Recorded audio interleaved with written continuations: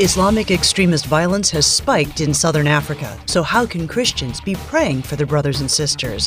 And the Jesus Film Project has a new film in the works, this one dealing with addiction.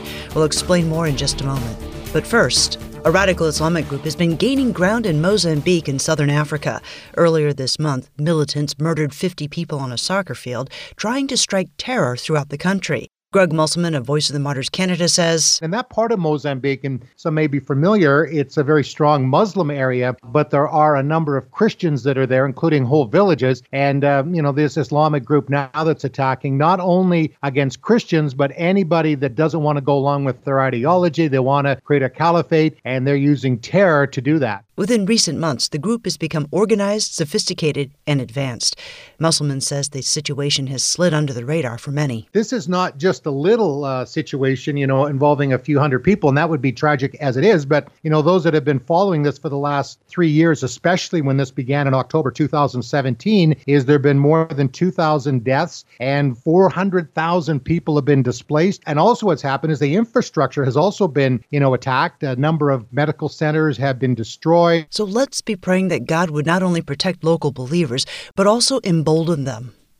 Meanwhile, a bad year turns even worse for Lebanon. Western powers just handed Beirut an ultimatum. There will be no bailout unless they form a credible government to overhaul a bankrupt state and do it quickly. This, as leaders issued a nationwide lockdown to contain another COVID-19 breakout. Nuna of Triumph and Mercy says, I don't know how many people will follow this because it's really hard on the economy. People can't continue this way. If they open a shop, they're going to get a big fine, but also economically, they can't afford to close. So it's a hard situation. Half of Lebanon's population now lives below the poverty line, and she says that number's growing. All these people who used to have some work, who used to be able to support themselves, now are turning to us. We have never seen this before. It's really, really hard on people. Really, really hard. But this crisis does have a silver lining. Nothing else is good. Politics is not good. Economy is not good. The situation of people is not good. But the one thing that is good is this openness and this hunger and thirst that people have for God. Pray for Lebanese believers as they answer spiritual questions with gospel hope. With this situation, they need a personal God, and they didn't have that.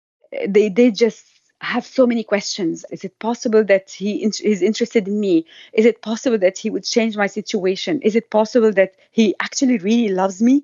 And Jesus constantly uses parables to kickstart important spiritual conversations. Jesus Film Project takes the same approach using short films. MNN's Katie Harth describes the ministry's latest project. A man tries to give up eating snack cakes. His efforts get increasingly involved, but so do the forces stacked against him, until finally he realizes he has to be vigilant. 2 sentences and one simple yet compelling idea.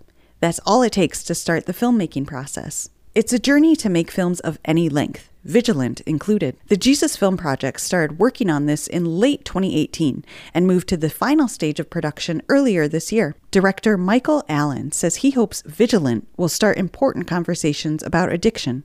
When it's finished and available to the public, believers can use the short film to talk about Jesus and the freedom he offers. Josh McDowell Ministry plans to use Vigilant as part of its addiction recovery program. Ask God to strengthen the production team as they put the finishing touches on Vigilant. Then, look for this story at our website. The Jesus Film Project has dozens of short films available now that can help you share Christ. We'll connect you at missionnews.org. Katie Harth, Mission Network News. Thanks for listening to Mission Network News, a service of One Way Ministries. This month, Sat7, a Christian satellite television ministry to the Middle East and North Africa, wants to help you and your kids learn about some of the countries into which they broadcast in a fun way. So they're offering a series of free coloring pages with games, fun facts, and puzzles when you sign up for the free download. It's also a reminder to pray. So get yours when you click on the banner ad at missionnews.org. That's missionnews.org. I'm Ruth Kramer.